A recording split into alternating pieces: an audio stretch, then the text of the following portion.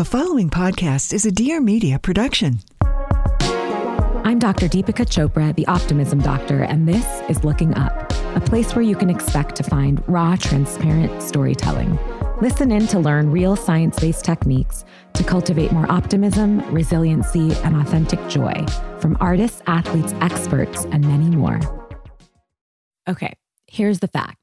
Generally incurable and ongoing chronic diseases affect approximately 133 million Americans, representing more than 40% of the total population of this country.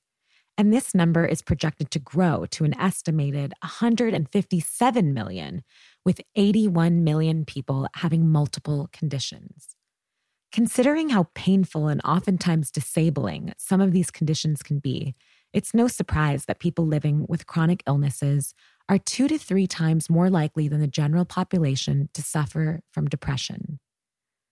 Despite what many may presume, important research being done suggests that happiness and chronic illness are actually pretty connected.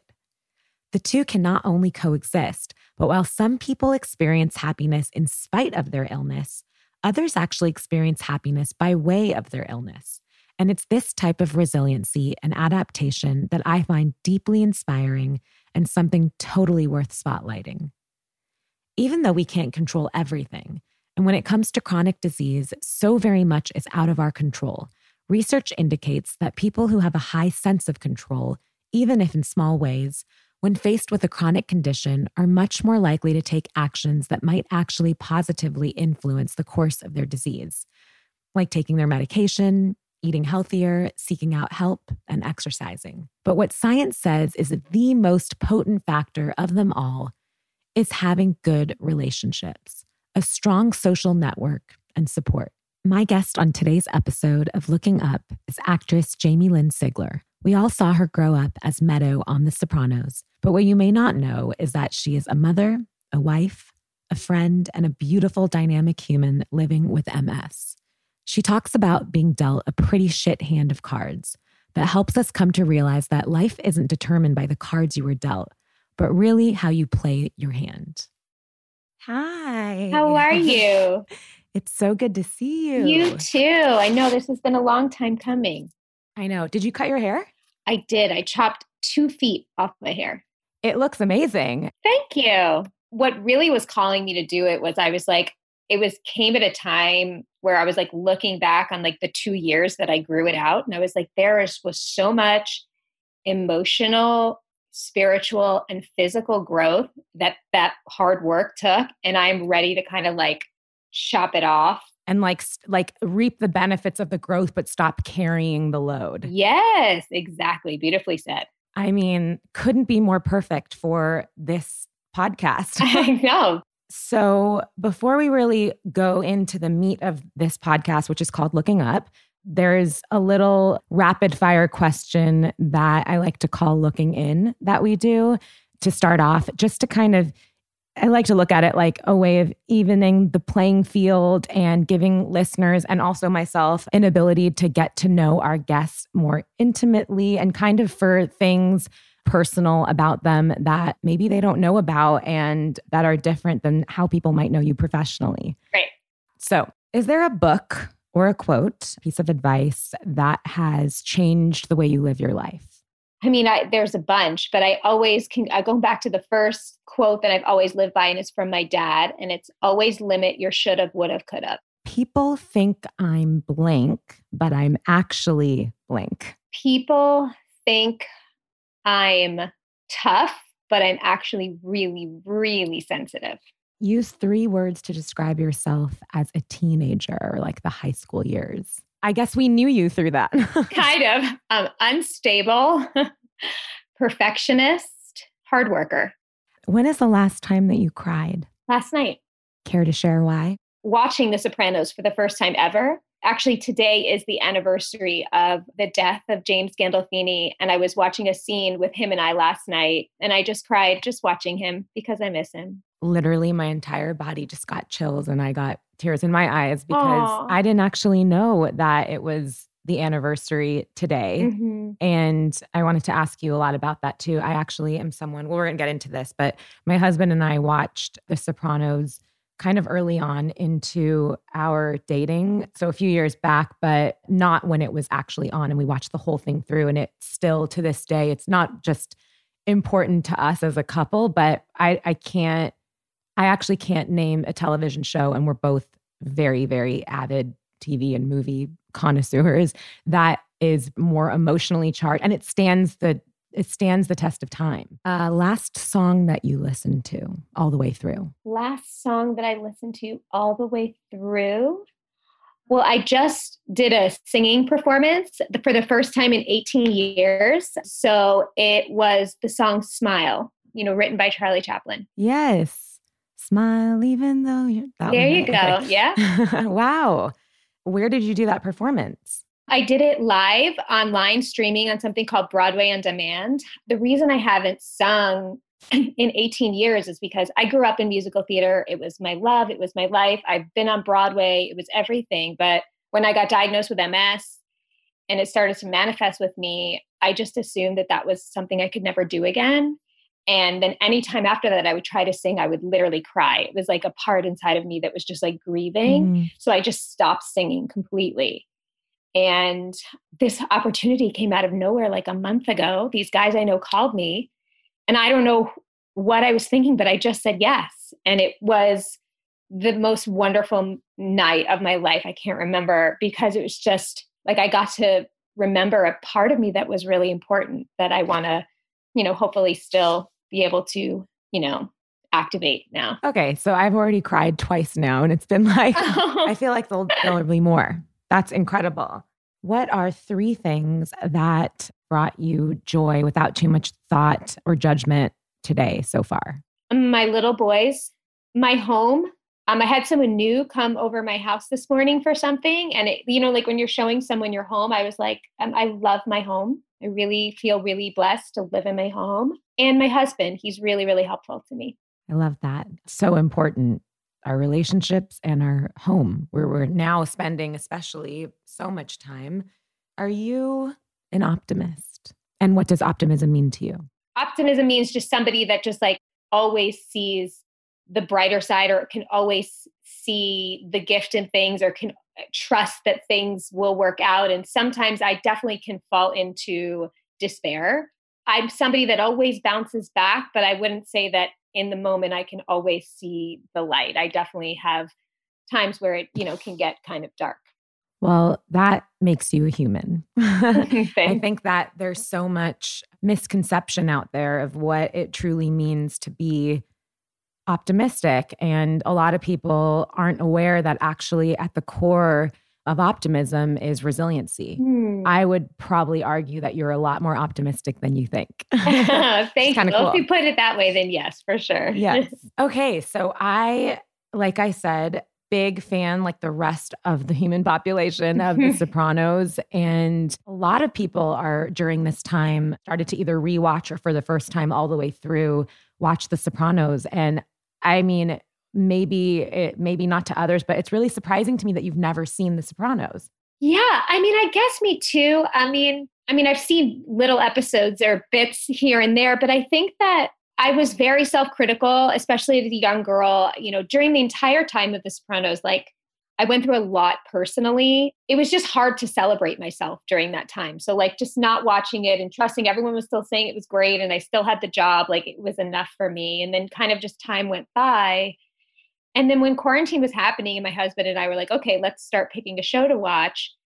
He said to me, I think it's time for you to watch. I was at this point in my life and my career too, where I was kind of feeling low in myself. And he's like, I think it would be really good for you to see that you're pretty good and like what you've done. And I think it'll give you some confidence. And I think there's been enough time. You're not going to be self-critical about yourself. You're a young girl.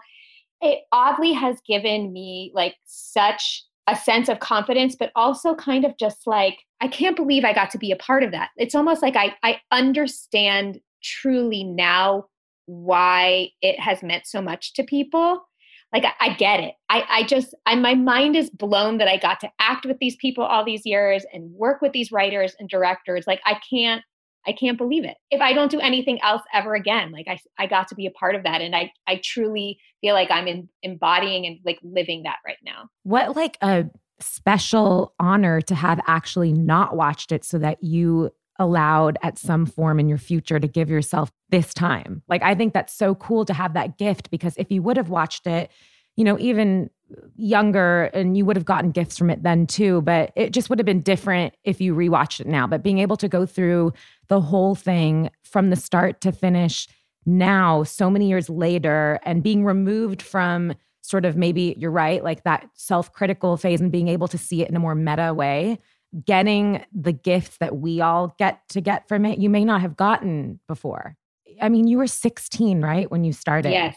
So you basically grew up on the set of The Sopranos and in that family as Meadow. What was it like working with James Gandolfini? And like that, so much of the show was about that father-daughter relationship. And I mean, it was such an emotionally intense, but real, authentic human family. Like I said before, I don't know any other show that has been like that. But what was it like with him? Like, did you feel kind of like he was a father figure to you in real life? Did those blend together? I was madly in love with him, like in a way of, just like as a like I just marveled at him all the time. He was the hardest worker I have ever seen in my life. Like, worked so hard, took so much pride, was so hard on himself as well, yet still like always was conscious of how other people were feeling. Like, are you all right? Are you okay? You're good today? Like, the fact that he could even take the time, that's, last night when I was watching an episode, I looked at my husband and I was like, I cannot believe how he carried the show. Like, that is so hard what he did. And the fact that I can see that from the outside and then remember who he was on the set. Yes.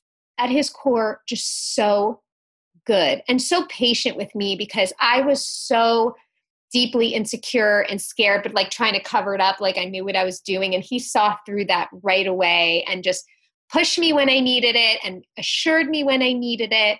And during those 10 years, I went through a lot personally. I was diagnosed with MS, which I didn't tell anyone until he kind of pried it out of me because he could feel something was up.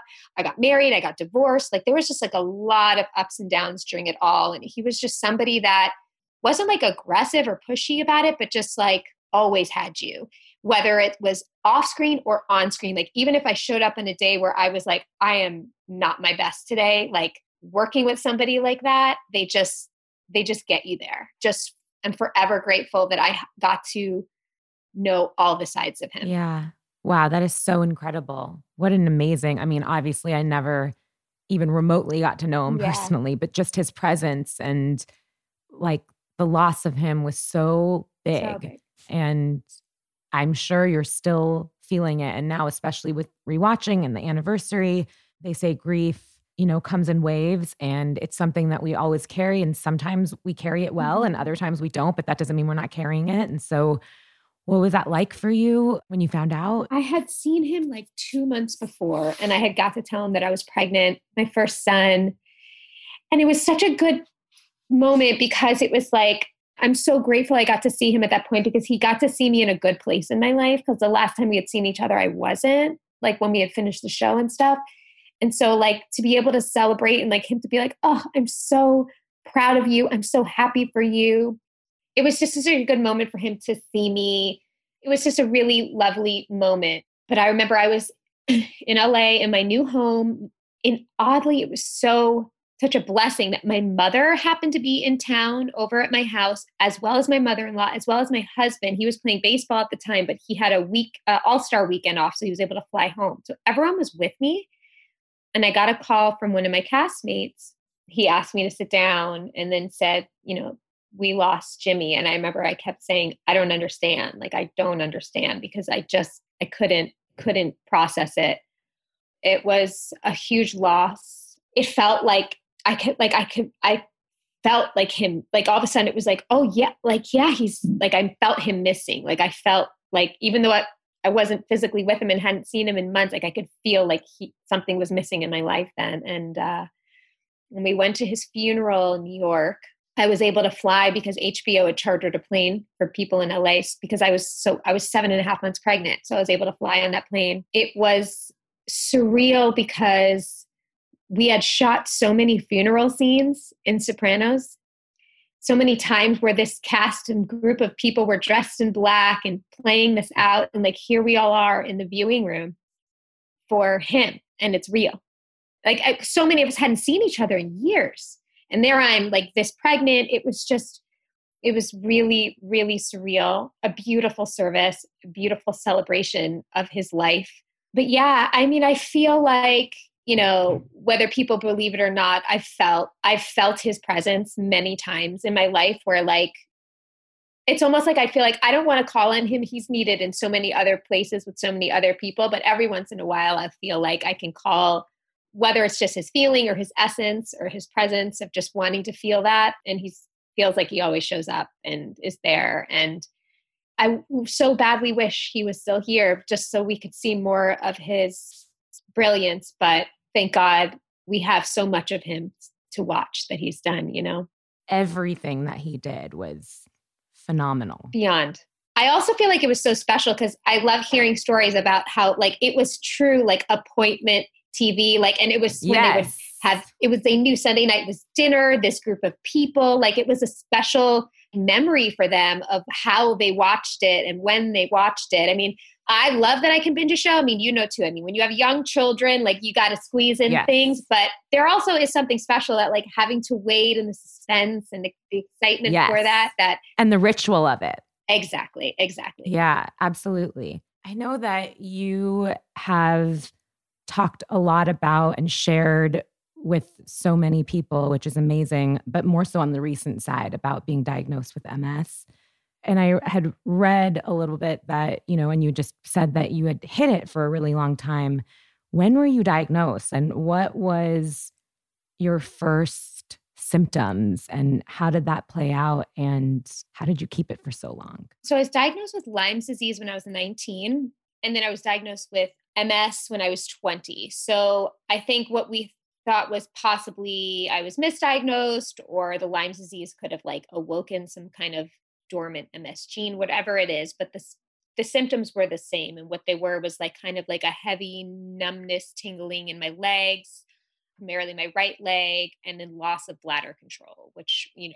And like just one day waking up like that. So out of nowhere. How frightening. Completely. But you know, when I went into the hospital at the second time around when I was 20, and even when I had gone the first time, you know, because when I was 19 and I was sent, they had actually ruled out MS initially because they did the MRI and a spinal tap, and there was no sign in my fluid or in the images that it was MS, and they were ruling out. So I was in the ICU for like 14 days. And I remember being like, I'm going to be like, I'm David Chase coming, people coming, like, what's going on with her? And I was like, I'm going to be fine. I'm going to be fine. I know it. I'm 19 years old. I'm in the best shape of my life. Like everything's good. Right. And so then when they diagnosed me with the Lyme's and they started giving me steroids and antibiotics, I bounced right back. Everything was fine. So when the symptoms started to come back a little bit when I was 20, I just assumed it was going to be the same thing. I would go get some steroids and antibiotics and I would be fine. So when they diagnosed me with MS, it was a shock. But very fortunately for me, the neurologist who diagnosed me told me there is no reason that you can't think that you can have a very long and healthy life. You're going to have children. You can still act. He's like, look, if you were a ballerina dancer, I might tell you there might be at some point we might need to do some career shifts or different things for you to do, but you can, like, nobody won an Oscar for running. You know what I mean? Like you can, we're going to fight this and we're going to figure this out. I think because I was so young and I was also being told by many people, like, just don't tell anyone. Just don't tell anyone. Keep this quiet. This is just between this small circle of people. And who was saying that? You know, a guy I was in a relationship with at the time, even my parents, I know they were doing their best, but my mom kind of always brought me up to be like, say everything's perfect, say everything's perfect, say everything's fine. I was always told to mask, like being vulnerable was thought of as weakness to her, I think because of whatever she went through growing up.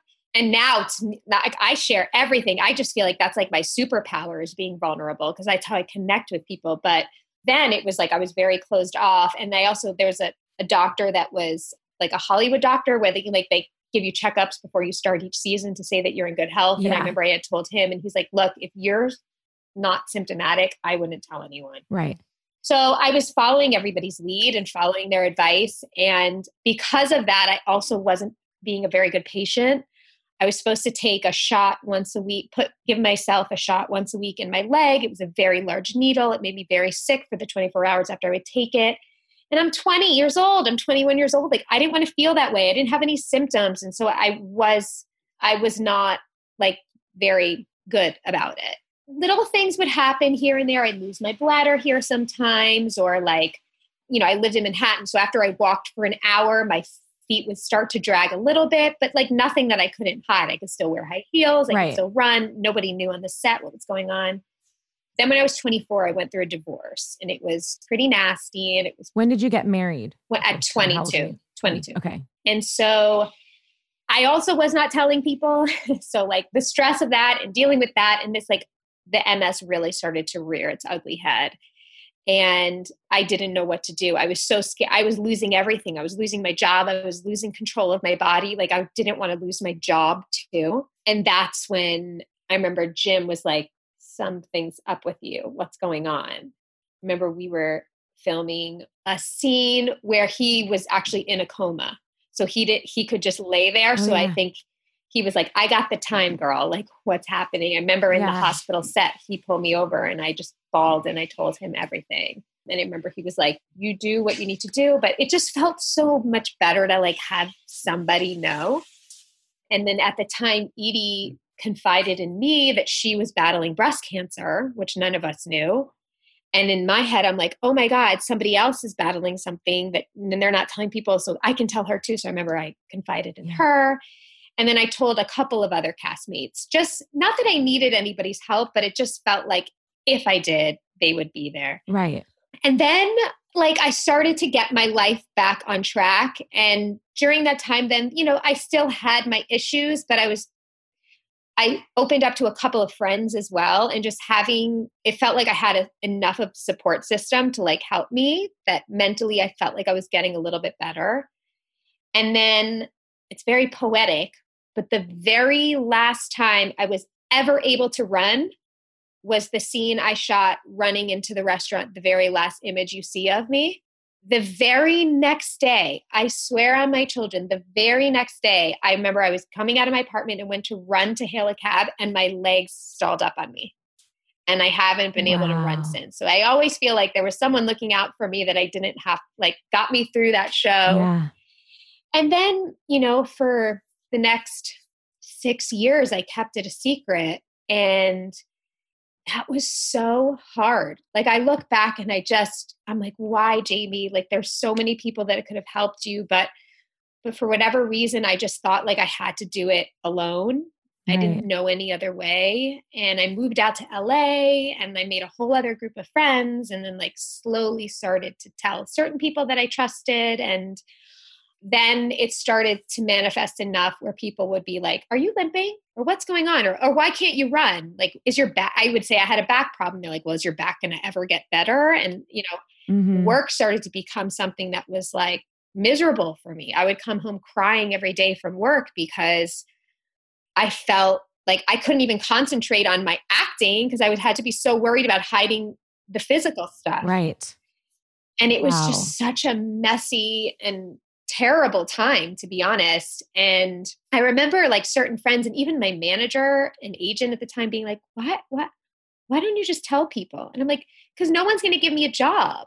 Like no one's going to trust me. No one's going to want me. I felt like telling people meant I really had to accept it. Right. Made it more real. Exactly. So when I got pregnant by accident with my first son, and at that point I was like, oh, I'm out. Great excuse. I'm just going to, have this baby and be a mom and take a break from all of this and see what happens. And that's what I did. I actually have an autoimmune disease, and they were like, oh, when you get pregnant, sometimes you go in remission. Did you go in remission? I did. My first pregnancy, I did.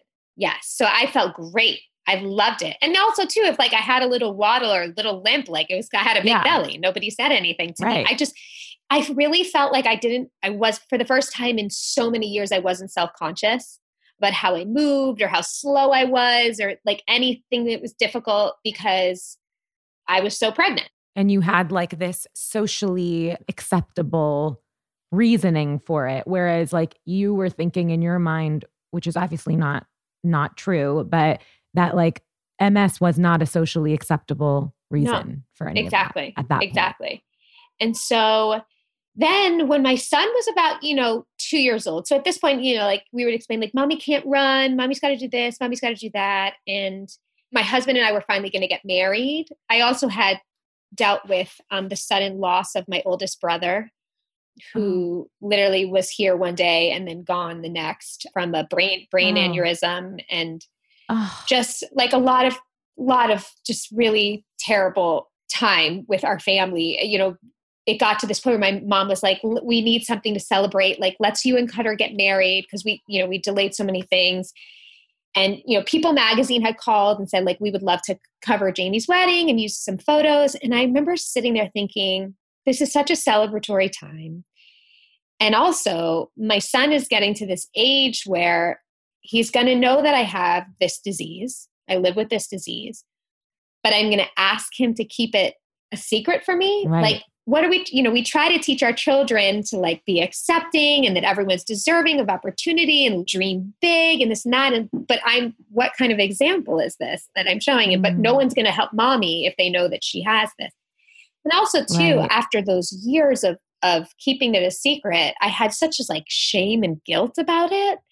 It's I think I've learned that it's a thing that a lot of people struggle with, and they have chronic illness of like, yeah. And I didn't do anything wrong. I didn't do something to deserve this. It's a shitty hand that I was dealt. But at the same time, there's got to be a reason for it. And so I felt like at this beautiful, happy moment in my life, this was the time that I was ready to just share it. I was ready to take that leap of faith that there would still be opportunity. And even if there wasn't, what I wanted to see what my life would be like, not holding on to this secret anymore. How beautiful. So like to pair it with the most joyous occasion in your life. And also like a wedding really signifies new beginnings and a new life. And you're like, I want to also free myself and free my family. Yes. And give this whole thing like a fair shot. Yes, exactly. And it was a very emotional day for me when I knew that the announcement was coming out. What was the announcement like? Like, how did you announce it? So it's going to be released through People Magazine. And so like I woke up the morning knowing like it was put out there. And obviously I didn't know if it was people were going to care, if it was going to be a big deal or anything. Was it on the day of your wedding? No, it was a week after. So like they put a picture of the wedding and the story of the wedding, but also along with this story. I remember waking up and I was so scared. I was just like, it was like, this just feels so like today is different. This is complete. Like anyone can know this now. Like I walk out on the street. Like exposed. You felt exposed. Completely. And I remember my husband looked at me and he was like, Jamie, I'm going to take Bo. I want you to stay in bed. I want you to look at your phone and I want you to feel love and I want you to feel support and like, just take this all in. And I did. I sat there and I read like all the comments and like I couldn't believe that I had deprived myself of that, like people reaching out to me that were like, Jamie, I wish I knew, like I could have helped you. And I just, I felt bad for that part of me that struggled so long and worked so hard to hide it, but at the same time was so excited about finally not doing it alone anymore. Yeah. Being able to really figuratively and literally see all the support that you had and continue to have. And it sounds actually like you were ready to do that because you had that support also. Like you were getting married to your husband who sounds extremely supportive. Beyond. Your child was starting to grow up and I've got a 3-year-old son and they are just so much more than we ever can give them credit for. Like they get it. Yep. I mean, I was having a tough day the other day and my son, who just turned 3 2 days ago, was like, Mama, you need to take a deep breath and let it go. You're teaching him so well. That's amazing. He's like putting it back on me. I had like such a low parenting moment. And then he like said that to me. And part of me felt like, okay, well, I've taught him something. But another part of me was like, why is my child having to parent me? And I felt so guilty. Oh, I've had moments where my son Bo, I think it was like a year or two ago, I was like sitting on the couch and he could just feel that I was like going dark in my head. And he was like, hey, mommy, it's gonna be okay. And I was like, you're right. You're right. Thank you. This is sort of exposing for me too, because so I have this autoimmune disease and some of the brunt does fall upon my husband a lot because it's not to the point where it's like, I am like, well, I have this thing and I'm being treated for it. It's just like every few days I have something that's like painful. And those words of like chronic disease, it made me feel broken. Like it made me feel my body was broken. I wasn't good enough. And I still carry that with me. Like there's a part, like I equate my strength sometimes to just my physical ability. Yes. And then other times I'm able to work with myself and be like, wow, like, and becoming a mom and going through birth and also just raising him and sustaining him I've never felt stronger. Like I can't say that anymore. Yeah. Like I'll look at that and I'll throw it back at myself and be like, wait a second. Of course I'm strong. Like, look at all these things that I'm doing and I've done. But then it makes me feel like the weakest person. So I like go through that. And it's so hard because even though we're more than our bodies, our physical health is something that is so deeply connected to our emotional health. And I'm wondering from you, how does having MS impact your daily life and physically? And I know you said the one like big thing is that you can't run. How does it impact your life physically and also like all the other aspects of life, relationships, parenthood, intimacy with your husband? Like how does that impact it and how do you deal with it? It has impacted my life in every single way.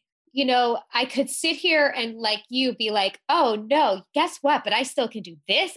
Look at all the stuff I've been doing with this. Yes. Like I can celebrate and have that and realize that, but everything is harder. I mean, I'll have moments where I'll just, fantasize, like say like, if I could just wake up and not have to worry about how I move or if I'm stiff or if I'm going to trip or waiting for somebody to help me up the stairs. Like if I could just have a day where like my walking, I didn't even have to think about it. Like, oh my God, I'd have no problem. Like I literally like everything would roll off my back. I mean, it's truly something I fantasize about. I mean, I deal with spasticity, stiffness. I mean, I walk with a limp most of the time. There's vanity things like I really can't wear high heels and I really miss that. You feel sexy. It feels great. I can't run, like we said. So I have to be very conscious because I still take a lot of pride. Like I want to do things alone with my children. Like I don't want to always have to have my nanny with me or even my husband or a friend. So like I have to be conscious. Like if I, pre-COVID days, if I take them to a park, it has to be completely gated. Right. Because in case like that one of them runs off. Because my little one's a bolter. Like he is like a Tasmanian devil all over the place. There's times where I want to play with them. Like I'll look at other moms at the park that are like running with their kids and this and that. And like sometimes I'll look at my kids and feel bad that they don't get that with me. But then again, they get a mom who puts her phone down every day and sits and plays whatever they want on the floor and push myself beyond what I physically can do all the time for them. And I have no problem with that. But then that also means at the end of the day, like my husband doesn't get a whole lot from me. And you're exhausted. Yeah. And intimacy is a thing because it is really important to us in our relationship. But at the same time, like when you're not feeling great in your body, that's the last thing you want. And so that's definitely been a hurdle for us. I truly, truly, truly understand that. Like in more ways than you know. Like I said, I was like, if I'm, stiff and tripping and like feeling like I can't hold my bladder, like the last thing I want to do is have sex. Like I don't feel sexy. I don't feel good. I'm in pain. So I've learned to put myself first in places where like I get a massage twice a week. It's like, that's my indulgence. That's my thing. And it's not even indulgence. It's like, sounds like it's survival. 100%. But, But of course we frame it like that because we're women. I get that. But I'm just like, that enables you to move better and feel sexy and it helps with calmness and all of that and relieves the stiffness. Then like, that's actually like survival, and that's necessary. Totally, it's essential. Totally. Not an indulgence. No. I just want to reframe that for you. Thank you. Thank you. The only place that it's still really tricky for me, to be very honest, is at work. People have been so helpful, and it's just given me such faith in humanity. Like, people love to be of service. Like, I didn't realize like how much people love to help. And so, being able to say like, hey, can we shoot it this way? Or like, that's going to be harder for me, or this, and that. Like, people are so willing to be helpful, which I'm appreciative. But I still, in my everyday thing, like, I look down at the floor because like I assume I'm going to make people uncomfortable when they see me move. I mean, it's also probably a thing of me feel like when you connect with somebody, like I feel very seen. So I just kind of Yes. try to hide from that. But I still fight it and try and hide it because I'm not necessarily playing characters that have MS or anything like that. And I had a dollar for every time I've said to my husband, I'm quitting, I'm done. I don't know why I'm doing this anymore. Like, I shouldn't be doing this anymore. But then there's just a moment, either I'll watch something or I'll get a role and I'll have at least one scene and I'm like, oh, but I love it so much. I think acting is just still the part that I struggle with the most with this disease, because I just sometimes just feel like I don't know how I fit in. Do you know what I mean? Because also too, like, so many people say to me, like, you don't look sick. Yeah, and I don't know what that means, but like, sure, I look really healthy because I take the best care I can of myself. I try to work out 2 to 3 times a week. I eat really healthy. I drink a lot of water. I do all the things to look it, but like, then when I go to move, it doesn't look like young, sexy woman part. And no one's ever made me feel this way, but sometimes too, I'll feel like I'm such a burden. Like, I'll be like, I feel so bad that they have to deal with this. And I remember a director once telling me, he's like, Jamie, like, everybody has something, and this is your thing. Like, I've had to deal with an actor that was an alcoholic. I had to deal with an actor that was temperamental, that I had to deal with this. He's like, you're none of the other things, this is the thing, but it's still really hard for me. It really is. From the outside, so much easier said than sort of someone being able to internalize it, but like also to look at like how lucky they are to have you in their project, rather than like, just focusing on I'm a burden. Like, how lucky they are to have you in your talent in this project. And they would be so available to want to accommodate, anything, especially something like that, which is it's not that you're dealing with a behavioral issue, or as I've heard that a lot on sets. It's something you don't have control over and you're working really hard to do. And there's a lot of different ways that I'm sure you've learned and your colleagues have learned to work around and make things a little easier. And like, I think just like having to maybe rewatching Sopranos will be such a helpful way to be like, people are lucky to have me on their set. That's the exact reason why my husband told me that we should watch it, because he's like, Your husband sounds incredible. I would be nothing without him. Like, that's why he said, he's like, I want you to watch you before this. He's like, because when you watch yourself now, I see you watch how you're moving. Don't watch your acting at all. He's like, so I want you to watch it yourself before all of this to remember that that's still what you can do. Any like gifts that MS has given you and coming out with it has given you? Now, more often than not, I look at the MS as what it's given me as opposed to what it's taken away. And I'm sure that's taken a long time to get to. Oh, yes. But a lot of work. It's been a lot of work and just living and process and but I think that who I am right now, and it's funny, I had this kind of spiritual kind of sit down with some friends not too long ago. And I remember we were talking about like what we think our gifts are. And I said, I think one of my greatest gifts is that I can see what everyone brings to a room. And I am here to like celebrate that and support that. Like, I feel like I can genuinely connect with like, and I can see who everyone is and appreciate them for who they are. But sometimes I don't feel like I don't know what I bring to a room. Mm-hmm. And I remember all my friends being like, you bring safety, you make us all feel safe, and you don't make us feel judged, and you make us feel accepted. And like, I know that I am able to do that for others because of VMS. Because I understand pain, physical and mental and emotional. And I understand, I just understand people. I understand just how hard life is. And I can love you despite it all. And even despite not knowing, I think that's such like living with it for so long and not sharing. I'm sure you have this extra sort of like that whole idea that people try to live by of like, you never know what someone's going through. Yes. And I'm sure that's something that you are so aware of when you connect with another human, even someone that you're probably good friends with. Thank you. That's what I'm trying to say. Exactly. I always want to make people feel better after like being with me. That's amazing. And like when you're being authentic, then a person that you are connecting with feels that, they can share and be seen and be heard, because that level of, and sadly, it's just like it's not as common. No, I know. As I think.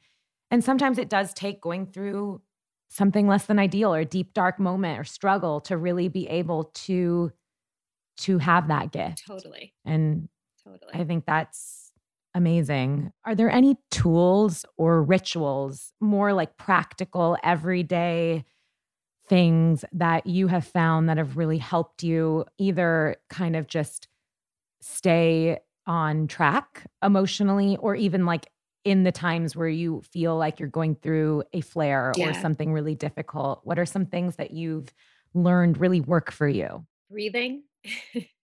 I feel like sometimes I'll be like, when's the last time I really took a breath?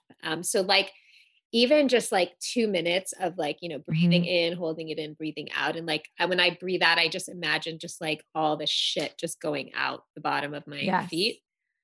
And it sounds crazy, but like looking in the mirror in my eyes and just saying, I love you can be such a difficult thing. It can be such a it can really, affect you in a lot of different ways, but just like looking and being like just feeling like I see, like I sometimes I'll be like, I see how hard you're working. And I'm on like, because if sometimes you can get frustrated when you feel like other people aren't understanding how hard things are. And I'm not somebody that complains. I'm never someone, I don't like being the person like, this is hard. I'm struggling. Like that's just not me. But that can also be, a detriment to me because I'm bottling it all up. So sometimes it's just even looking in the mirror and being like, I see you and I know how hard you're working and I appreciate it. And I love you as you are. And also, to be honest, and I'm sure you can feel this, like my kids, like they love me no matter what. My son, I put him to bed 2 nights ago and he looked at me and he's like, hey, mommy, because he's been asking a lot about death and what happens when we die and do we come back and this and that. And he said to me, if I come back again as a person, I'm going to choose you to be my mom again. Oh. Okay. 3rd time, no, 4th time I've cried in this podcast. And I was just like, thank you so much. Because especially, during this quarantine, I've not been my best many times. And, none of us have. And just to know that like, with all of my stuff, like he still wants me again. Yes. He'd still choose you over 100 times. I think our kids are our greatest teachers. Like we think we're here to teach them this and that, but no, they teach. I shared the other day that for Jag's birthday, he just turned 3 a couple of days ago, I said, and I was thinking back to the day that he was born and kind of maybe it's self-fulfilling prophecy, but I didn't expect to have sort of perfect birth. I kind of went into it knowing that, first of all, you can't really plan for that. And there are no plans that turn out that way. But I don't think I went into it thinking it would be how it was. But in retrospect, I was like, oh, of course mine was going to be a very crazy, stressful story. But there was still so much magic in it. And without going into a whole detail of the birth story, I remember like for so long people saying that when your child is born, they put your child on your chest and you help regulate them and you regulate their temperature. And I just kept thinking that when they put Jag on my chest and I had a C-section, it was an emergency C-section and I was being stitched back up, Jag regulated me. I don't know what I did for him, but they put him on me and I knew in that moment, like this child was going to teach me. He regulates me all the time. And especially during quarantine, I think I felt it the most during quarantine. Of course we would, but it was really difficult to find my like mojo and to feel sexy again. And then to have some of the other, like just the inflammation and the like that stuff where you just constantly are feeling like a burden. So how do you feel sexy? Oh, look, especially after all of that, my big, one of my things I remember telling my husband was like, sometimes at the end of the day, I'm touched out. Like our kids are all over me. Like even after I was done nursing, like it's just sometimes like I need my body back. What I've learned that helps me feel sexy was giving me I tell them like, if you even want to like approach the subject of sex tonight, like you need to give me 30 minutes completely alone. I don't want them banging on the door, like figure it out, take them outside, like where I can shower, I can shave, I can put lotion on, or I even just lay in bed and watch Bravo. Like give me a moment to reconnect with myself, not as a mom, like as just Jamie, like, and trust me, he is down to give me that time because he knows what happens when he does. Yes. Like, it's very important. Like we forget as mothers to like, that we still have other parts of ourselves. And I think it's also something you take pride in, that like you care so much, you become such a selfless human. It's a beautiful gift that motherhood gives you. But at the same time, like you still need to like celebrate those other parts of yourself. So, and also too, we make sure that we have 4 to 5 times a year, a weekend away. We will book certain family to fly in, whatever it is, to stay with the kids. So like they're excited about the new people. They're going to like my parents, his parents, whatever. And we only go local. Like we'll drive down to Laguna or we'll drive to Santa Barbara, like something that's simple. But like those weekends away are everything for us because we just reconnect as a couple, and it kind of like gets us through like the next couple of weeks or a few months until we can do it again, because you have to remember who you are without kids too. It's my favorite moments are the moments where we let go of schedule. Like last night, my husband was like, it's 7:15. I was like, my kids are just starting to play together. They're 4.5 years apart. So it's been hard, but they're just starting to play together. And they both wanted to get naked and go in the pool last night at 7:00. And I was like, go.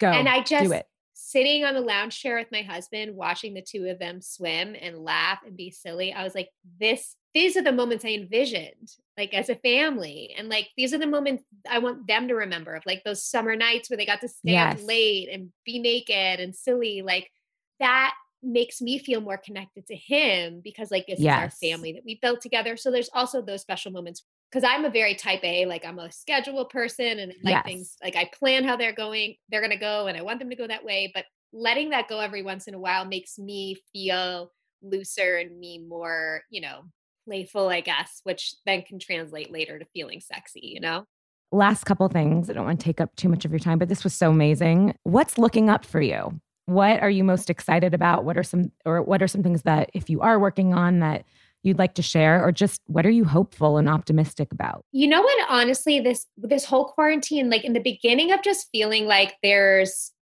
was nothing I was missing out on. There was nothing happening that maybe I could be a part of, or I wish I was a part of, or anything, like feeling like letting myself off the hook that way. I really decided I want to just translate into my life. And I'm very excited to just kind of feel like, and I've worked so hard at this and tried to figure it out, and it's finally coming where I'm kind of just letting go. And I'm very fortunate where I'm in this position where I'm like, I don't know what's going to happen. I don't know what's coming, but like, I'm totally cool right here, and I'm happy right here. And I'm grateful for the things I have in my life, and that my husband has a job that's stable, and I don't have to have a job. Like I can still, like, I'm just feel like I'm really looking forward to finally like walking the walk and talking the talk of somebody that's just like, I'll see what happens. And I really kind of feel like that's where I'm at right now. That's powerful. It is. It's so freeing. One of my sort of teachers a long while back, I remember in undergrad at UCLA, used to always say after everything, I remember she used to always just say like, oh, how fascinating. Like just after anything. And so she taught me, if you just like, even it doesn't have to be a positive spin, it doesn't have to be negative, but like this idea of almost like a neutral response to like anything with like, how fascinating. I And love like it. finding the curiosity in it. Yeah. Like the real work and the real joy is in the resiliency. And you've really illustrated that. And it's amazing. And that is part of the gift of the shitty thing you were dealt. Yeah. So it's pretty incredible. And you've really inspired me. And I'm Thank sure you. you're going to inspire tons of other people, and you No. probably do already. But the last thing that we do to close off the Looking Up podcast is, if we were together, you would have picked one yourself, but we pick a card from my Things Are Looking Up Optimism deck of cards, which I need to get you one of. Yes, please. So I'm just going to pick a random card for you. And basically it means that this podcast recording comes with homework. So you can take this prompt with you for the day. Random card. Okay. This one might be a little tough given the quarantine, but Okay. here's an easy prompt to do that sometimes doesn't feel so easy. Smile at a random stranger today without any expectation of what you might get in return. This is a double joyful act, one that will ignite happiness in both you and a stranger. Oh, and it's completely free. So I guess it's a little tough with quarantine, but if you're out and about, Yes. I know you have a mask on, or if you're driving and you just sort of make eye contact with someone, maybe just slip them a smile. I love it. I love it. Well, that's the last song I listened to. Oh my gosh, yes. Yes. I love how like picking a random card so far for my guests on the podcast have been like, it has just made sense every time. And that's the song between me and my brother who passed too. So like that means so much to me. I love it. Wow, that's so amazing. Mhm. And I hope that we hear more of your beautiful voice, and how Thank cool you. that after 18 years thinking you couldn't do something. So many of my friends were like, how did you have the balls to do that? And I never even thought twice. I was like, oh, now I'm thinking back of it. I have no idea, but I just felt like I was me again. You know, call it like I'm a Taurus, I'm stubborn, whatever it is. But like you say, it's resiliency. I just think sometimes like and for you, it's dancing. Like, you know, like sometimes it's good to connect with parts of ourselves that like we don't do. It's really important. And you never know what can happen from it. I mean, so true from your friends to say that, because after 18 years of thinking you couldn't do something and it was lost, you didn't just like go in the shower and do it. Like you did it live. Yeah, no. I mean, I would never even open my mouth, like, cause I would start to cry when I would sing. Like it was Wow. and so I called a vocal coach and we Zoomed for 3 weeks and I just did it. And I also felt like it was like a gift to my parents, especially my mom, who was like such an integral part of like my early career and driving me to all my plays and musicals. And it was like, I know it meant the world to her to see me do that. So yeah. That's amazing. Thank you so much Thank for you. coming on. It was such a pleasure. I loved talking with you. Thanks so much for listening to Looking Up. For more optimistic content, follow me at Dr. Deepika Chopra. For more info and how to get your very own Things Are Looking Up Optimism deck of cards, head to thingsareLookingUp.co. If you like what you hear and you want to support the show, please don't forget to rate, review, and subscribe. Our theme music is Me and Sade by Tommy, courtesy of Terrible Records. I'm your host, Dr. Deepika Chopra, and I'll see you next Monday for your weekly dose of optimism.